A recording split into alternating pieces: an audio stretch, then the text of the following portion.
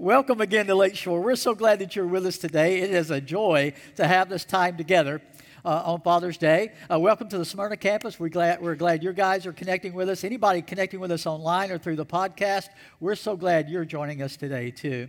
We are in a series in the book of James. And James is such a practical book. We've called this series a blueprint for making faith work. And James teaches us just practical steps to take, practical things we need to know and apply to our lives so that our faith will be lived out the way God wants it to be lived out. And that gives us the ability to have the impact that God wants us to have in the world. And today we're going to be talking about one of the most practical things of all, and I've entitled this message, Tame Your Tongue. It's found in James chapter 3, verses 1 through 12, if you want to be opening up to that or pulling it up on your smartphone or tablet. There was a young boy who watched his mom putting cold cream on her face at night before they were getting ready for bed. He was fascinated by it, so he asked her, "Mom, why are you putting that on your face?" And she said, "Well, it's to make myself beautiful." He said, "Okay." Now, a few minutes later, she took a tissue and started wiping it off. And he said, "Mom, did you give up?"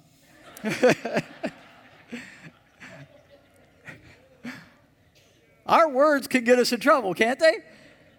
The use of the tongue is so critically important to our ability to have the impact and the influence that God wants us to have. We can use it for some really good things, but we can also use it in ways that hurt. And one of the sayings we're taught as kids, or used to be taught as kids, was this: "Sticks and stones may break my bones, but what? Words can never hurt me." What a lie. What a lie. Friends, words can hurt. They can cut deep into our heart and soul. And dads, if you're here, and moms too, you know your children can be the greatest source of blessing in your life, but sometimes they can hurt you the most too because you love them so much. And sometimes their words or their reactions or their responses can really hurt deeply in your lives. But it's not just our kids. It's sometimes our parents speaking to us. Sometimes it's our friends that aren't loyal. It's just so many ways words can be used to tear down, but words we want to see today also can be used for great good, to build up and encourage. But we have to be careful with it. Proverbs 18:21 said this: "The tongue has the power of life and death, and those who love it will eat its fruit." So if we can be careful with our tongue, then it can be a source of life-giving encouragement to the people around us. But if we misuse the tongue, our speech, it can also bring hurt and destruction and death to the people around us. I'm reminded of an older couple. They were on the couch, and the wife was sitting there. The husband was stretched out with his head in her lap, and she reached down gently and took his glasses off and said, "Honey, without your glasses, you look like the same handsome young man that I married." He looked lovingly up at her and said, "Honey, without my glasses, you look pretty good too." You see how it can turn on you real fast, right? What was going to be a good thing turned into a not so good thing. That's when the fight broke out. So you got to be careful with the use of the tongue. So let's see what James has to say. I just want to read through these 12 verses in chapter 3, just to read straight through. Follow along with me if you would. "Not many of you should become teachers, my fellow believers, because you know that we who teach will be judged more strictly. We all stumble in many ways. Anyone who is never at fault in what they say is perfect." Okay? So here's how I know this sermon is for everybody. How many of you are perfect here today? Don't raise your hand, because that would just reveal how imperfect you are. Okay? All right? So here's what he goes on to say. All right? He says, we all stumble in many ways. Anyone who's never at fault what he says is perfect, able to keep the whole body in check. When we put bits into the mouths of horses to make them obey us, we can turn the whole animal. Or take ships as an example. Although they are so large and are driven by strong winds, they are steered by a very small rudder wherever the pilot wants to go. Likewise, the tongue is a small part of the body, but it makes great boast. Consider what a great forest is set on fire by a small spark. The tongue also is a fire, a world of evil among the parts of the body. It corrupts the whole body, sets the whole course of one's life on fire, and is itself set on fire by hell. All kinds of animals, birds, reptiles, and sea creatures are being tamed and have been tamed by mankind, but no human being can tame the tongue. It is a restless evil full of deadly poison. With the tongue, we praise our Lord and Father, and with it we curse human beings who have been made in God's likeness. Out of the same mouth come praise and cursing. My brothers and sisters, this should not be. Can both fresh water and salt water flow from the same spring? My brothers and sisters, can a fig tree bear olives or a grapevine bear figs? Neither can a salt spring produce fresh water. I want to break this down into several categories here. The first one is this. It is the positive power of the tongue. Because even though this is written as a warning, included in that warning is the understanding of the potential for the positive use of our speech, of our tongue. It's in there if we can harness it the way we need to. The first thing I see that he talks about beginning in verse 1 is the tongue has the power to instruct. The power to instruct. Listen to what he says again in verse 1. Not many of you should become teachers, my fellow believers, because you know that we who teach will be judged more strictly. Now that's a warning, but he's not saying nobody should teach. That's not what he's saying. He's saying, but you need to think about the power that comes with teaching. Now here he's talking about teaching in the church, teaching Scripture as the primary thing, but we all teach all the time by our lives, by our example, by our words. We're always teaching. Everybody is. But he's saying be careful about putting yourself out there as a teacher, making that what you choose to be and be seen as a teacher, because teachers are going to be judged more strictly. But here's why there's stricter judgment for teachers. It's because it's such a powerful thing to teach others. As a pastor, I have my whole ministry understood and been humbled by the fact that when I teach other people, and I get to teach hundreds and hundreds of people over the years, thousands of people, and when I realize that, I understand that it's expected of me that I take this seriously and do the best possible job I can, because it has the potential to have such influence to change and mold people's lives. But it's not just someone up front on stage. He's talking about teaching in a classroom, or teaching in your own home, or teaching on the ball field if you're a coach. I mean, we're all teaching all the time. So he's saying understand the powerful potential there is there when you teach. I'll bet everybody in the room probably can name one or two teachers in your life that have had huge impact on you in a positive way. But I'll also bet we could all tell a story or two about one or two bad teachers we had along the way too, right? I mean, we've had both.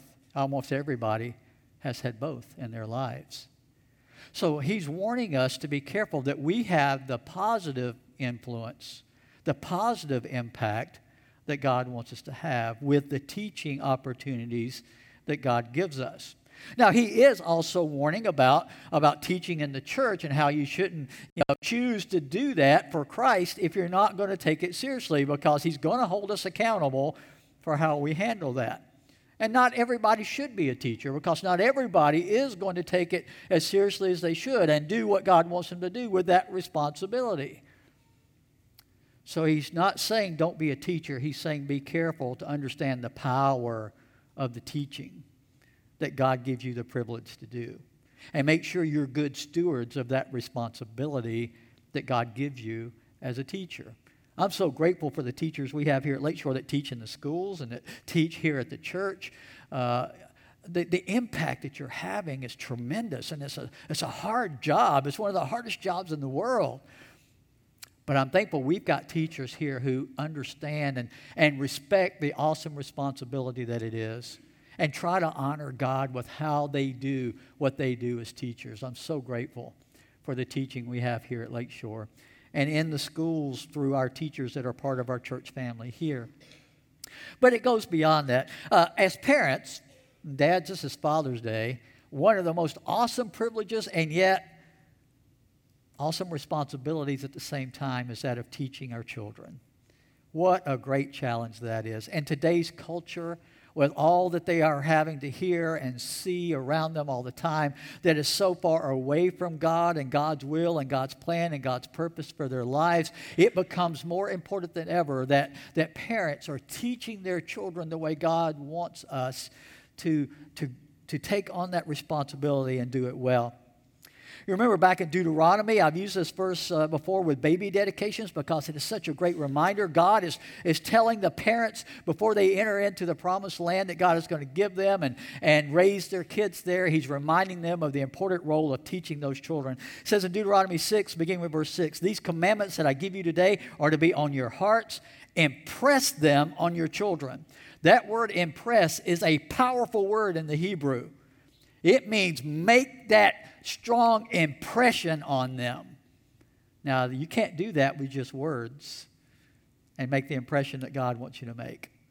That requires not just the words, but the actions with it to make the impression that God wants you to make with teaching your children the way you need to. He says, talk about them when you sit at home, when you walk along the road, when you lie down, and when you get up. You see, it's a lifestyle. It's an ongoing thing. Look for teachable moments. I wish I could go back and do some things over again, don't you? If your children are already grown and you can look back and think about, man, I missed that. That was such a teachable moment, and I didn't catch it at the time, and I wish I could go back and do it again. But you can't go back and do it again, but you could start where you are and go from there, being reminded. Look for those teachable moments. Don't let them slip by. Make sure you take advantage of those opportunities to impress God's teaching on your children, your grandchildren, the other people that you have influence over in your life. 2 Timothy 3, verses 16 and 17, we find something about the greatest tool we have for that teaching. Here's what he says. All Scripture is God-breathed, and it's useful for, what are these things? Teaching, rebuking, correcting, and training in righteousness. What does that sound like? A good course a good course for us to bring our children through, right? Do they need to be taught? Do they need to be rebuked sometimes? Do they need to be corrected? Do they need training? Absolutely. So he's saying all Scripture is designed for that, so that the servant of God may be thoroughly equipped for every good work. You could teach your kid to hit a ball a mile and miss it completely if you don't teach them to follow the teachings of God's Word. We need to remember how important it is to put the right teaching into our children. And sometimes dads were so caught up in the world's idea of making sure our kids look successful, that make us look good, that we're not doing the job we need to do of impressing upon them the teachings of Scripture. And dads need to take a primary role in that in their children's lives. Now, moms, we need to do it together, right? We need to partner in that if we can. But dads, it's an awesome responsibility that we need to use our words, use our example to teach and impress upon our children the Scriptures, because Scripture is God-breathed, and it will help bring direction into our children's lives, which is the second thing, and that is our words have the power to direct as well. What a great thing. Look at verses 3 and 4. We put bits into the mouths of horses to make them obey us. We could turn the whole animal when we do that. Or take ships as an example. Although they're so large and are driven by strong winds, they're steered by a very small rudder wherever the pilot wants to go. So if we take God's Word, which he says is useful to do what God's called us to do, right? It's got the power to do what God wants it to do in our children's lives and those that we're trying to influence. So he's saying take that and understand that with that word, with that example that you can set and the words that you can say, you can direct the lives of the people that you're teaching. Now, sometimes the best way to direct your children is like with a boat. The best way to get a boat across the lake is to paddle from the rear.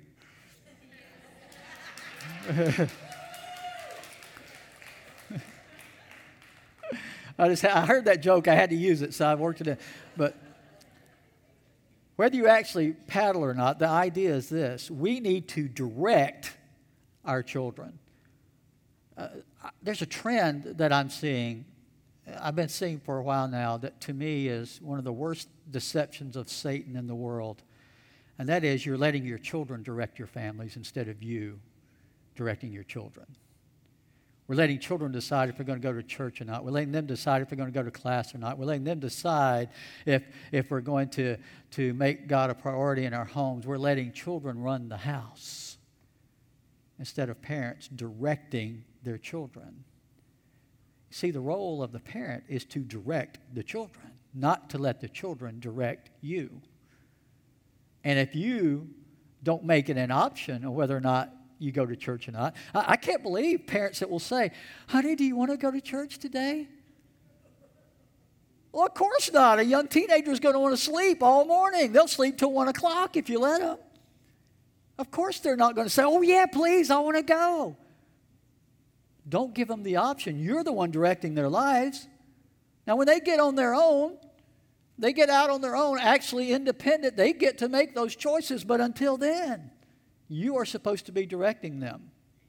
We need to do the job that God has called us to do. And there's great potential and power there. In Ephesians 6 and verse 4, he said this, fathers, do not exasperate your children. Instead, bring them up in the training and instruction of the Lord. All of that is important, but there's a word there, training, that in the Greek is a word that means to go into training like for the Olympics. Have you ever seen the training that Olympic athletes go through? It is one of the most vigorous, exhausting, consistent over time training regimens you could ever imagine. Or they don't make it to the Olympics. That's the only way they're going to get there. Well, he says, fathers, that's what we need to be doing for our families. We need to invest that kind of training effort in raising up our children in the Lord. Anything less than that, it's just not going to get the job done. Especially in a culture that is so ungodly now around us. We need that even more. So it is in the Word, there in the Scriptures, in our speech, there is the power to direct, and there's also the power to praise. And what a great use of speech, right, is praising God the way God deserves to be praised. Look at verse 9. He says, with the tongue we praise our Lord and Father. Now, he also gives the counter to that. We'll deal with in a moment. We also, with the tongue, can curse human beings. But he's saying the first half of this is something we should be doing, right? We should be praising God with our speech. And I'm afraid that all too often what our kids are hearing from us in our homes and in our daily walk is not necessarily praise of God. We're critical of the church. We're critical of other Christians. We're critical of, how bad it is and how hard life is. And that's all they hear from us instead of actually praising God for the blessings that we have. He says, with the tongue, we should be praising the Father, praising God. Our children need to hear that no matter what's going on in our lives, we are still giving praise to God. And it's not just praise to God, but we can also, because he says we can curse human beings with the tongue, well, what about instead of cursing them, we also praise and encourage human beings too? In 1 Thessalonians 5 and verse 11, he said this, therefore encourage one another and build each other up, just as in fact you are doing. You see, we can use the tongue to praise and build other people up, can't we? That's one of the greatest, most powerful uses of the tongue, is to praise and build others up. Now, I'm not talking about false praise. I'm not talking about flattery here. That's not what he means. He's talking about genuinely encouraging other people. When they're doing something good, when they're trying to do the right thing and they just need some help and some encouragement, when they're struggling but they're trying to hold on, a word of encouragement is the greatest thing you could do for them. All too often, though, instead of encouraging them, we criticize and tear down, don't we? You see, the tongue can be used either way. But it has the potential to be a great and powerful encouragement to other people if we will use it that way. But potential is only potential, right? The only way to realize the potential is to do it, is to actually use it for those purposes. So we all have that potential in our speech. We have that potential that we can certainly instruct others the way God wants us to. We can direct lives of those coming behind us the way we should. We can praise God and praise others. That potential is always there. But the second thing we need to say today is this, and that is that same potential is there to do the opposite. The destructive power of the tongue is there too. The destructive power of the tongue.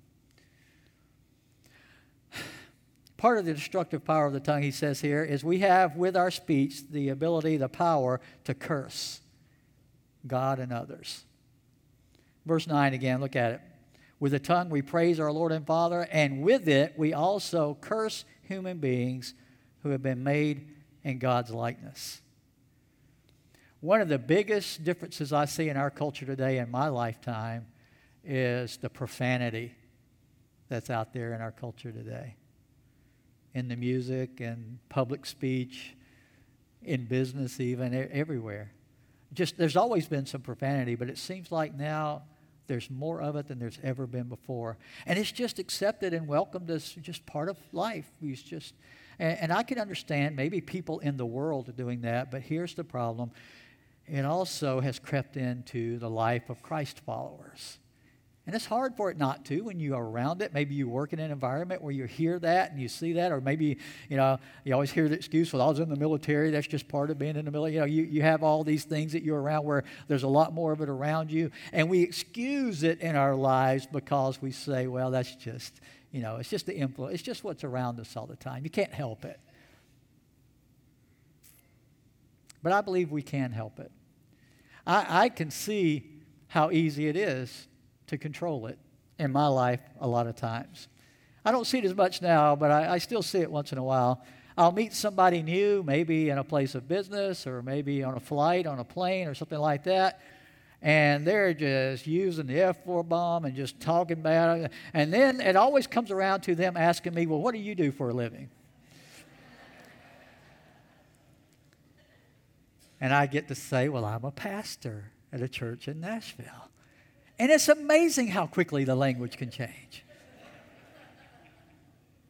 Could they have controlled it if they wanted to? Absolutely. Can you control it if you want to? Absolutely.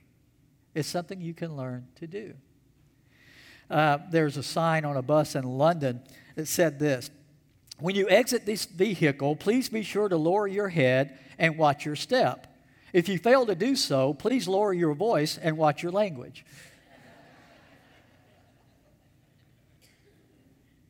You see, it's a choice, isn't it? What we let come out of our mouths. Yes, we can control it. With the help of God, of course, with reminders from His Word, from clear instructions that He gives us, we can do that. Colossians 3:8 says this: but now you must also rid yourselves of all such things as these: anger, rage, malice, slander, and filthy language from your lips. It's a direct command from God. Let's stop excusing ourselves as if this is something we can't do anything about. We can. With God's help, with the presence of His Spirit and the power of God in us through His Spirit and the teaching of His Word, we can bring this under the control of the Spirit of God. We can be better examples with the speech that comes out of our mouths. And we don't have to have the cursing and the filth come out anymore. We don't. And we need to be distinctly different. Remember, he's writing this to the church. He's not writing this to the world. He's writing this to Christ followers. He's saying Christ followers need to be different this way. What comes out of our mouths should be distinctly different than what's coming out of the mouths of those in the world around us. But we also have a destructive power, he says here, to boast is the word that is used. Look at verse 5. Likewise, the tongue is a small part of the body, but it makes great boast. Consider what a great forest is set on fire by a small spark. Someone was just talking to me last night at the fish fry. And James, I'm going to use your example. James didn't know I was going to do this. I didn't get permission ahead of time. Sorry, James. All right. Yeah. James knows where I live. He can get this. Here's the deal.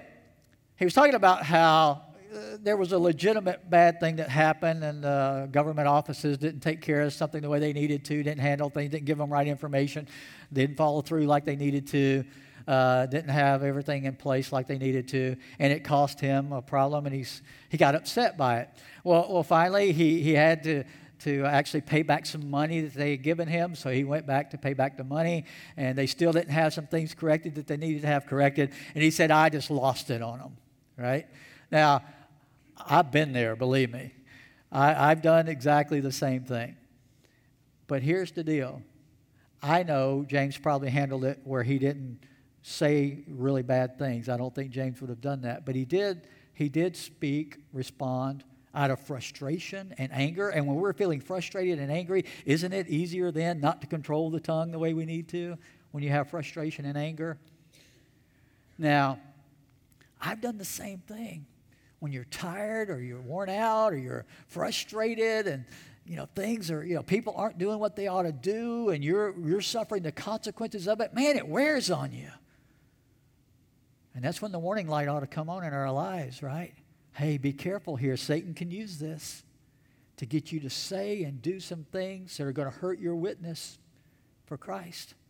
Be careful here. Be careful, because this is a critical time where Satan can get you to cross lines that you don't need to cross. Say things you don't need to say. And once they're said, once the action is done, you can't just erase it and get it back. It doesn't work that way. You can apologize and try to make amends, but you can't ever get it back. So we have to be careful, because the tongue has the power to boast, act like we've got reason and justification for our anger or our language or disrespect or whatever it is we're doing with our mouths. It's a boastful, prideful kind of thing when we do that. And the tongue has the power to do that. So we have to be careful. It also has a destructive power, and that's the power to lie. And again, I'm amazed at how much more today lying is accepted and even justified in our culture today. It's amazing to me how many more people in our culture, in survey after survey, say there are situations where it's okay to lie, and the situations get bigger and bigger with our culture getting further and further away from God.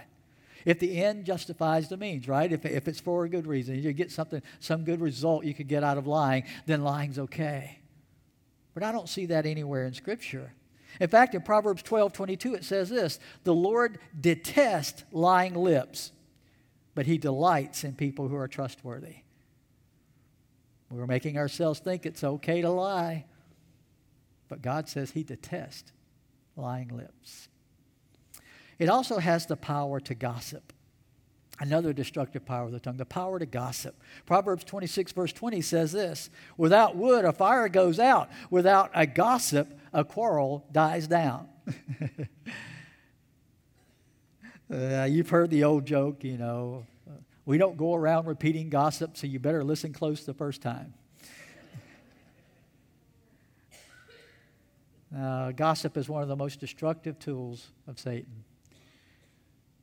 And the sad thing is, sometimes church people are known more for gossip than we are for anything else.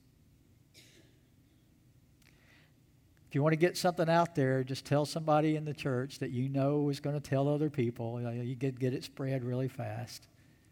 Now, here's the thing about gossip. We try to put some parameters around it that God doesn't put. We try to say, but it was true. Well, yeah, maybe it was true, but was it necessary? Was it beneficial? Was it going to build the person up for you to share that, or was it going to tear them down? You see, it's still gossip even if it's true. And we couch it in prayer requests a lot of times, our gossip. We need to pray for so-and-so, Well, why? Well, then we can share the story, right? Then we can share the news that we've been just wanting to share with somebody, but we couch it in a prayer request to make it look like we're still being spiritual people when we share it. You could say we need to pray for somebody without sharing any details of the story. You see, that's their story to tell, not yours. If they choose to tell it, that's up to them. But unless they've asked you to tell it, that's gossip if you tell it. And God hates when we gossip. He hates it. So that destructive power is there. That potential is there. So here you've got the potential for good, great potential for good, but you've also great potential for hurt, for damage, for destruction. You have both of those in the power of the tongue. So how can we have victory? That's the last thing I want to talk about just for a few moments here, the victorious power of God when it comes to the tongue. I'm going to give us a reminder of steps to take if we're struggling with our speech, with our tongues, okay? Now, here's what I want you to know. You are potentially struggling with this, whether you think you are or not, okay? So these steps apply to all of us. They apply to everybody in the room, myself included, okay? These are steps we all need to take when it comes to our speech. The first thing is this. We need to confess the problem to God. We need to get real with God. If you're having trouble with alcoholism and you go to an AA meeting, what's the first thing you have to do at the meeting? Hi, I'm Randy and I am an alcoholic. You have to say that, right? You know why? Because until you admit the problem, you can never, ever get better. So here's what we need to do is come before God and say, hey, I'm Randy and I have trouble controlling my speech like I need to. And you need to do that before God too. We all need to confess the problem. Here's what he says in 1 John 1 verse 9. If we confess our sins, here's how God responds. He is faithful and just and will forgive us our sins and purify us from all unrighteousness. See, we are afraid that if we confess sin to God, somehow God's going to be mad at us and want to punish us and do something, make us suffer some kind of terrible consequences for it. That's not the kind of Father He is. We need to get that out of our heads. We need to stop pretending before God anyway, because what does He already know? He already knows the struggle. He's already heard everything that came out of your mouth, and even the thoughts that you didn't let come out of your mouth. He knows all of that stuff already. It's not like you have hidden it from Him. If He wanted to punish you for it, He could do that anytime He wants, because He already knows it. The confession is not going to bring the punishment. The confession has the potential to bring forgiveness, and a purification process begins to take place when you confess your sins before God. Whether it's speech or whatever other sin it is in your life, the purification process starts with confessing the sin so that forgiveness can be applied and so that transformation can then start occurring in your life. It starts with confessing the problem. And then that leads to the next step, which is repent of the sin. If you've been honest about the fact that this is a struggle, then you've confessed it, then the next step is to repent. We talk about this a lot at Lakeshore, but the problem is so many churches today are preaching believe, believe, believe, and they're not calling people to repentance. But here's the deal. The most consistent command in Scripture by far, many times more than any other command in Scripture, is the command to repent. Old Testament all the way through New Testament, the call to repentance is the most consistent call of Scripture, of anything in Scripture. You know why? Because we all need it more than anything else. We all sin, we all mess up, and the right response to sin is not to cover it up, it's to confess it and then turn from it. Repentance means to turn around and go a different way. You're going down a path and you realize it's the wrong path. It's not the path God wants you to go down. And so you say, God, I confess I've been going down the wrong path. I'm so sorry. Please forgive me. I'm now going to make a decision. Repentance is a decision that you make that you're going to turn around and start doing things a different way now. Apart from that real decision being made, nothing's going to change. You can say you're sorry the rest of your life. You can say, please forgive me from now on. And until you decide to change, nothing's going to change. There has to be that repentance, that change. And the original word for repentance means a change of the mind and the heart. Okay? You change the way you think about that. Here's the way you change when it comes to your speech. You no longer excuse it and say it's okay. You've decided it's wrong, and now you've decided you don't want to do that anymore. And with God's help, you make the decision, I'm going to start using my speech the right way now instead of the wrong way. It is a decision to turn your life around. In Acts 3, verse 19, it says this, repent then and turn to God so that your sins may be wiped out. And here's the other part, that times of refreshing may come from the Lord. When you repent, when you make that decision, God responds with not only forgiveness and grace, but then with refreshing. The word translated refreshing means a reinvigorating of your life now that you're trying to do it the right way. He's going to empower you and invigorate you to do what you've decided you wanted to do because it's right with Him. You see, if you decide to do something that's not right with God, He's not going to invigorate you for that. But if you decide to do something that God is pleased with, that's when He invigorates you, when He empowers you, where He helps you do that thing that you're deciding to do. So if you're deciding to do the right thing through repentance, God will invigorate you to do that thing that you're deciding to do. So you repent of sin, and then you do the next step, a really important step, ask for help. Ask for help. See, part of repentance is coming before God, not only confessing the wrong, but also asking Him to help you with the change that you're trying to make. There's a great promise in Matthew 7 and verse 8. Here's what He said. For everyone who asks, what? Receives. The one who seeks, what? Finds. The one who knocks, what will happen? The door will be opened. If you ask God for help with this, what's He going to do? He's going to help you. He's going to keep His promise to be there for you and help you with this. He is not going to turn His back on you. He's not going to leave you on your own to struggle with this. He is going to be present with you to help you with this. Now, here's the thing. Sometimes God also works through other people. So when I say ask for help, here's what I've done in my life a lot of times. I have mentors and accountability partners in my life. And here's what I'll do. I'll go to them. Nobody else has to know. And I'll say to them, you know what, here's something I'm trying to do better with in my life. Will you hold me accountable in that area? If you see me or hear me doing something out of line, don't be afraid to call me out on it. I'm asking you to do that for me. Now, it takes a little courage, a lot of humility. It takes a willingness to receive correction into your life. And you see, nobody will do that for you if every time they try it, you blow your top, right? And accuse them of being so judgmental, right? Yeah, you're not going to get any help from anybody if that's your response to it. If you ask somebody to hold you accountable, what have you got to be willing to let them do? Hold you accountable. Point out the problem. Point out where you're getting out of line. You have to allow for that in your life. Now, I'm going to caution you here. It needs to be a godly person, a person that you know really wants what's best for you because they love you. If you know you've got somebody like that in your life, you can ask them to hold you accountable. When it comes to speech, you can ask them if they're around you, they hear you talking, they see how you respond to people. Ask them to be aware of what you're doing and in private, not in front of everybody else, but in private, to bring these things to your attention.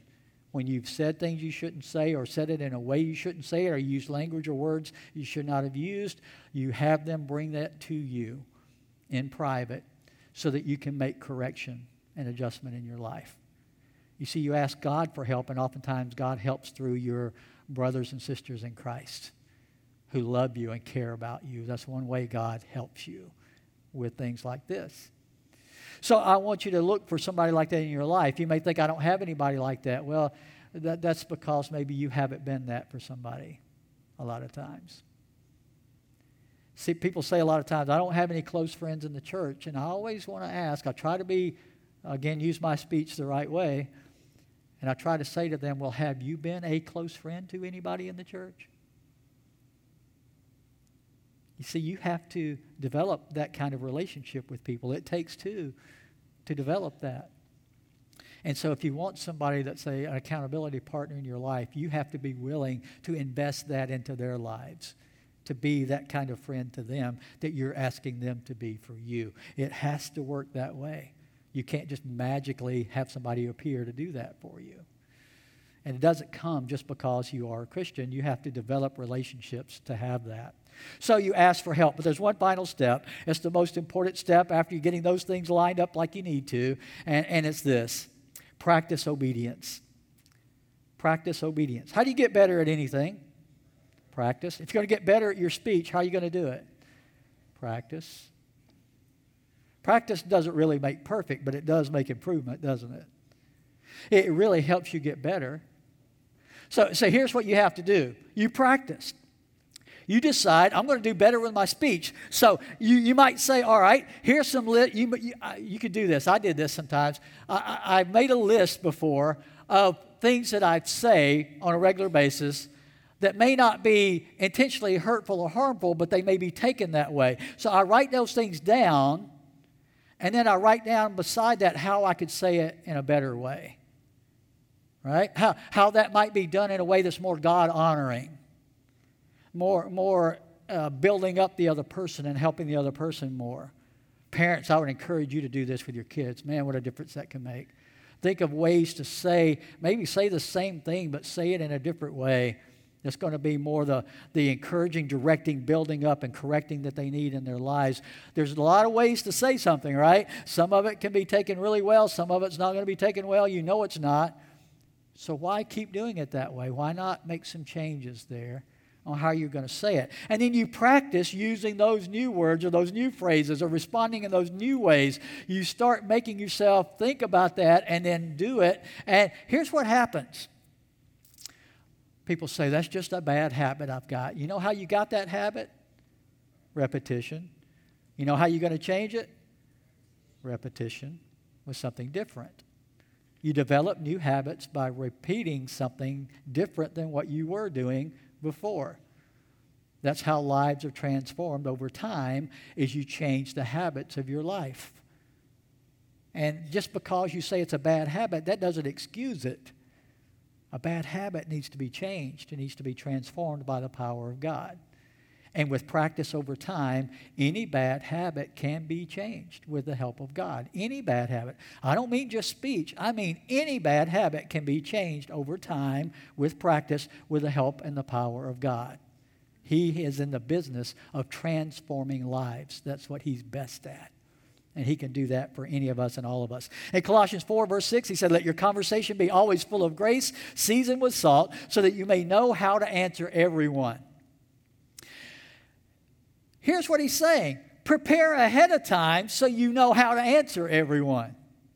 How do you prepare ahead of time? You do those things that we've been talking about. You confess, you repent, you ask for God's help, you ask other people to hold you accountable, and then you practice doing it a different way so that when you are in that same situation the next time, you know how to answer them now in a better way than you were doing before. Right? You're prepared with the help of God, with the speech that you need to have to glorify and to honor Him. And spending time with God in His Word is the greatest preparation you can do. The more time you spend in the Word, the more prepared you are to answer in a way that's God-honoring and God's pleasing. Well, we're closing with this last thing. The most incredible use of speech you can have, the most important use of speech is found in Romans 10, verses 9 and 10. It says, if you declare with your mouth Jesus is Lord and believe in your heart that God raised Him from the dead, you will be saved. For it's with the heart that you believe and are justified. It's with your mouth that you profess your faith and are saved. But here's the thing, this passage doesn't mean just saying it one time without it being from your heart. That's not what this passage is talking about. We do ask people to make professions of faith. That's a good starting point. It's a good thing to do. But what he's talking about here is in the active tense. It means it's an ongoing profession of your life, not just a one-time up front at church profession of your faith. You see, the way we use our speech should be God-honoring consistently over time, and it shows that we have salvation from God when we're able to do this the way God has taught us to do in Scripture. So today, maybe there's somebody here. Maybe there's somebody listening online who needs to take that step of making that change with their speech, with their mouth. And the best starting place is this. Starting today, will you use your speech to profess Jesus Christ as Lord and Savior of your life? Nothing is more important than that. Let's pray together. Father, we know that you've called us and gifted us and equipped us, and you will empower us so that our speech can be transformed into something you can use for your glory, for your honor, that we could make a positive difference in the lives of our children and the generations coming behind us. We could make a positive difference in our culture and our world if we could bring ourselves under your love and your teaching and your authority in our lives and how we respond and speak to people and teach people and encourage people.